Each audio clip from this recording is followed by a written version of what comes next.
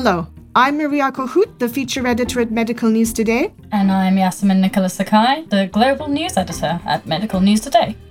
Yaz and I will be your podcast hosts in conversation today.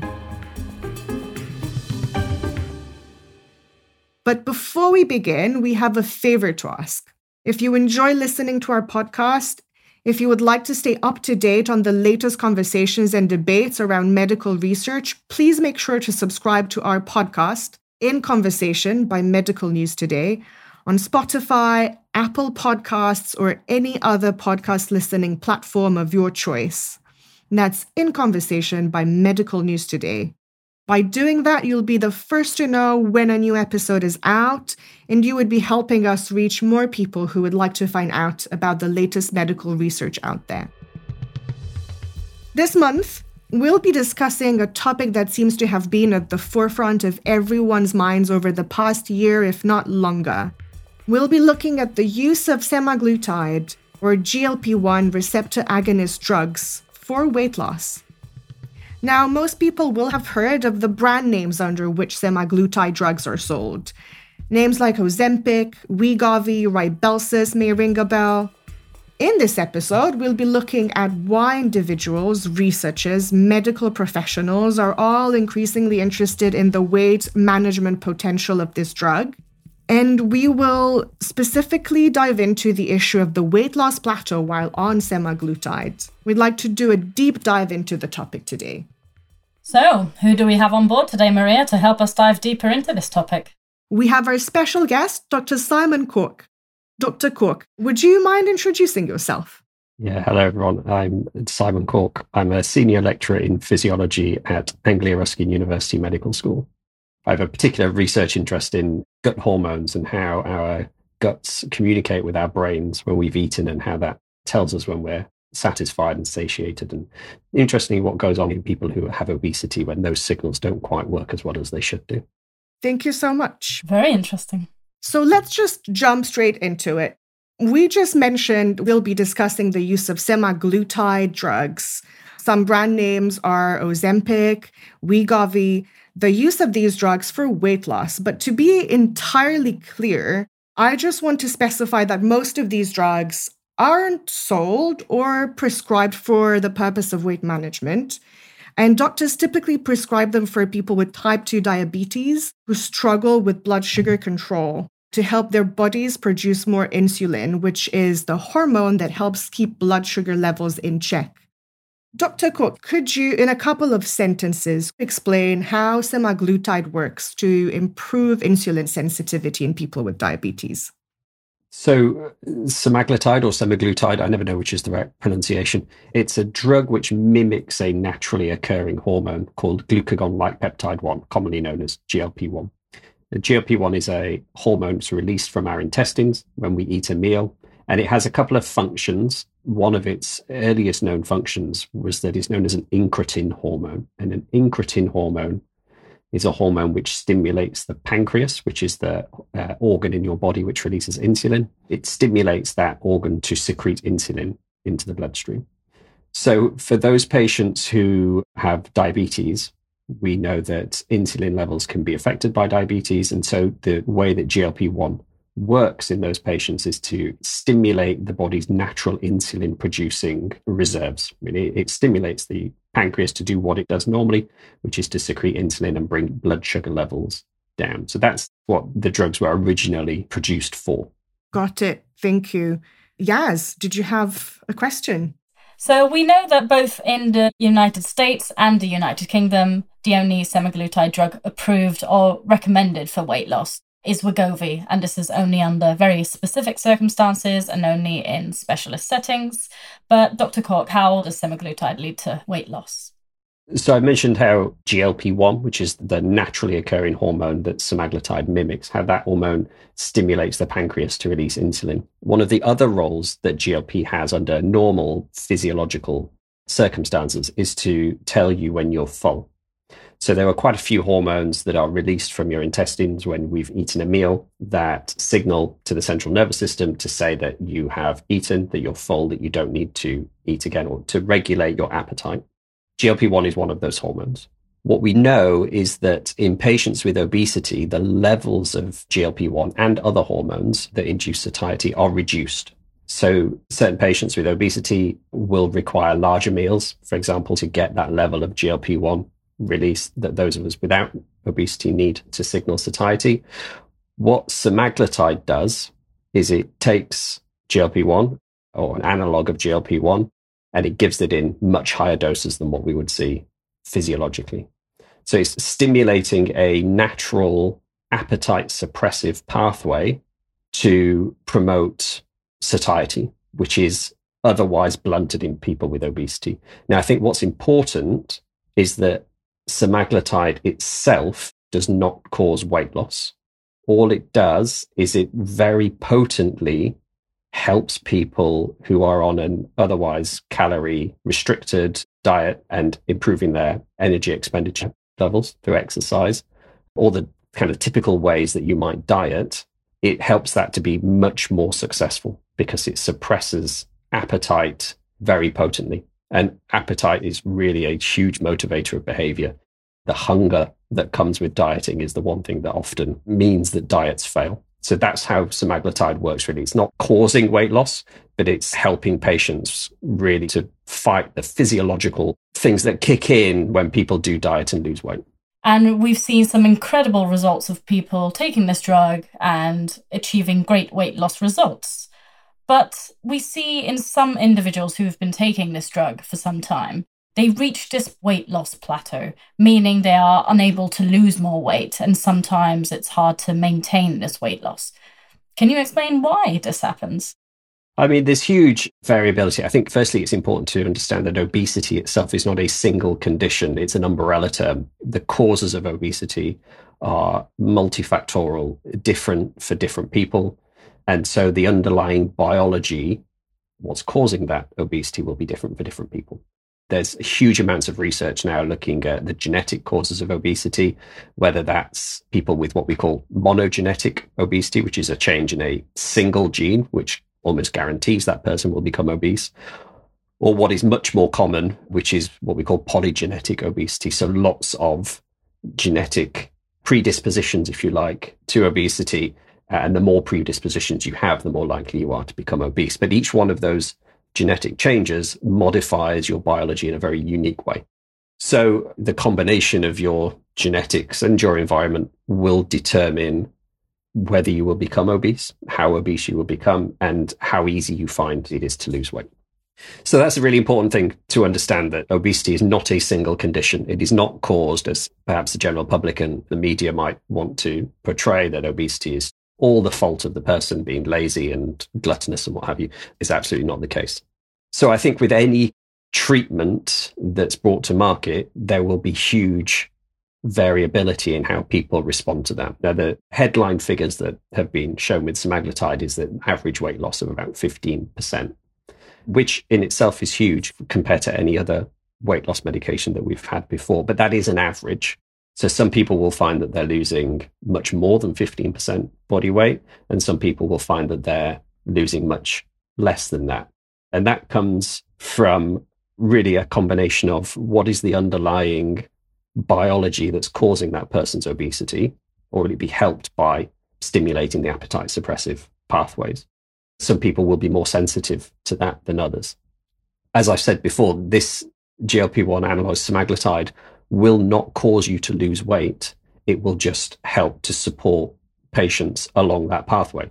So if some people are not making those changes as radically as others, then semaglutide can only help you so far. For those people who maybe are making huge lifestyle changes and really turning a corner with how they're approaching their food intake and their exercise and all of that sort of stuff, those people are perhaps likely to find that they lose more weight than others. So, there's huge variability in how people, and that's not necessarily a failure of the person, nor is it a failure of the medication. It's just trying to find that sweet spot where the majority of people will see substantial weight loss. But within that, you're always going to find people who respond really highly to it and those who don't. Thank you. That's incredibly interesting.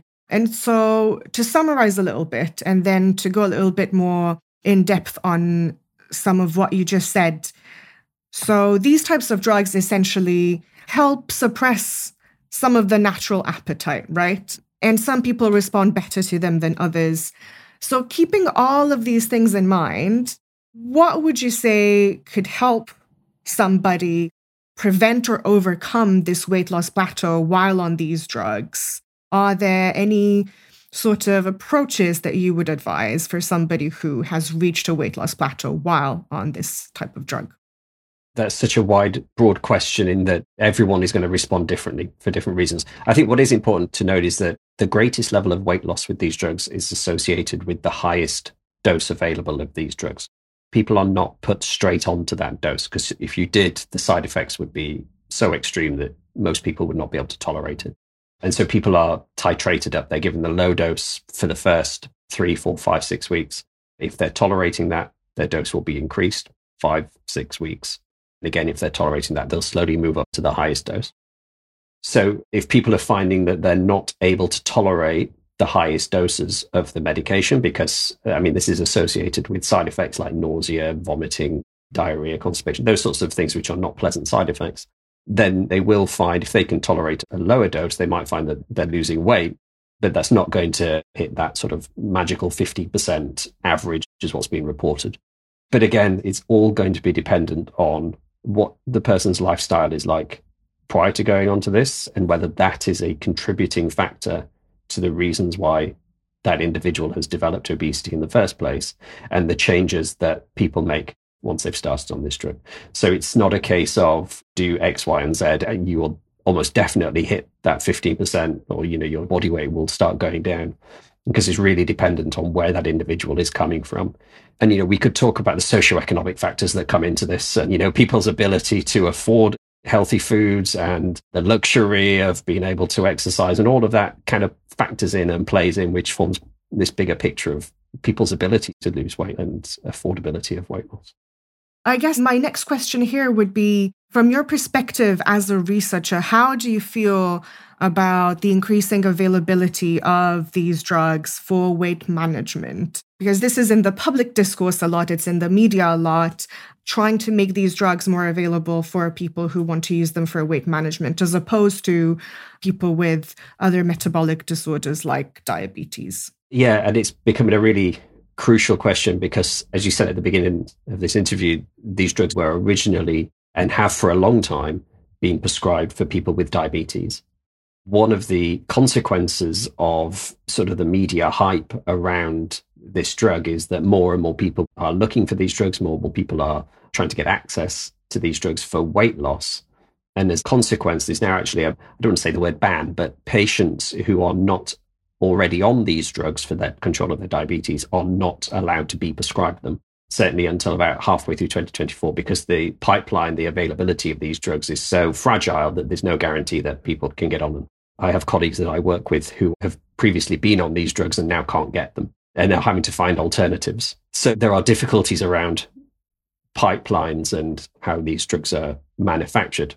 But I think they're going to be short-term issues. Essentially, once manufacturing has increased, I think we'll find the availability of these drugs will match demand. I think in terms of people's access to these drugs, there are a couple of really important points. Firstly, the clinical trials which have shown the efficacy of these drugs, how well they cause weight loss, have largely been done in very particular populations, and those are populations with the highest levels of obesity. So the safety profiles, the efficacy, the ability to cause weight loss is really demonstrated in a very extreme population of those with obesity. And I say extreme in that actually the number of people with that level of obesity, and we're talking people with a BMI of over 35, really. The number of people, certainly in the UK, with that level of obesity is relatively small compared to the whole population. And I suspect that for those with lower levels of obesity, they will find that these drugs are able to cause weight loss. But there comes a point where the dangers to your health of being slightly overweight and the potential risks associated with these drugs, that balance starts to narrow slightly. We know that if you have a BMI of over 35, for example, you are much, much more likely to develop things like cancer, cardiovascular disease, type 2 diabetes, and all the sorts of metabolic conditions which are associated with obesity. And so the weight loss that's associated with these drugs will massively improve your health and far outweigh any risks that are associated with these drugs. If you are an individual who's just slightly overweight, or maybe an individual who isn't overweight but wants to, stop getting any heavier because we naturally put on weight as we age, or is maybe going off onto a beach holiday in a few months and maybe wants to improve their the beach body image. Exactly. Then the potential is for that risk to benefit ratio to reduce. So that's a really important concept to consider as well. And then just finally, if we're talking about free market access to these drugs, we also have to consider those individuals who are particularly vulnerable and may be at risk of eating disorders or may have body dysmorphia and aspects like that actually those patients getting access to these drugs would really be at risk. Thank you for emphasizing the importance of availability, medication availability for the people who actually need it. From a personal perspective, I'm going to share that my father is on a similar type of medication, but he's got type 2 diabetes and he has faced the shortage issue in the past. You've already mentioned the sort of risk to benefit aspects for people who are considered in the clinical obesity range versus people who have lower BMIs. So one final question to you from me is, what would you say to people who don't have a diagnosis of obesity, don't have a diagnosis of any metabolic disorder, and are seeking to obtain semaglutide for the purpose of weight loss just because of what we were mentioning before, the Beachbody thing? What would you say to them? So firstly, I would say I completely understand the desire and the want to get access to something that is effective, because irrespective of whether you have extreme obesity or you're just slightly overweight, or if people are unhappy with their body, it's really, really difficult to lose weight through diet and exercise alone. The vast majority of people trying to lose weight through diet and exercise fail, not because people have lack of willpower, but because they're fighting a biological battle, really, that's trying to put your body weight back up. Yeah, that's what I wanted to touch on, because when you lose weight, you do tend to hit this plateau naturally, do you not? Because that's your survival instinct and your body doesn't want to go below a certain threshold when you're losing weight. Is that correct? Yeah, so you will plateau because your body is designed to protect you from death, really. And for the vast, vast majority of people, body weight is stable. So my body weight, apart from Christmas when it goes up, is pretty much stable. I don't really have to watch what I eat, count my calories in and calories out in order to maintain a stable body weight. And for the vast majority of people, whether they are underweight, normal weight, overweight or obese, will have that same trajectory. Your body weight in February this year will probably be the same as your body weight in February last year. Now, obviously, there are variations on that. Certain medical conditions or drugs will impact that. But by and large, most people are weight stable. And that is your body maintaining your body weight. Now, if you, and again, irrespective of what your body weight is, if you start to lose weight, then your body will think that you are going into starvation mode, and it will do what it needs to do to protect what your normal body weight is. And your normal body weight could be overweight, underweight, or anything in between. And so that's where that biological battle kicks in, because you will be hungry, because that's your body trying to increase your body weight. Your metabolic rate will decrease. Your motivation to move will decrease. Your tiredness levels will increase, because all of these things are your body's way of protecting your body weight.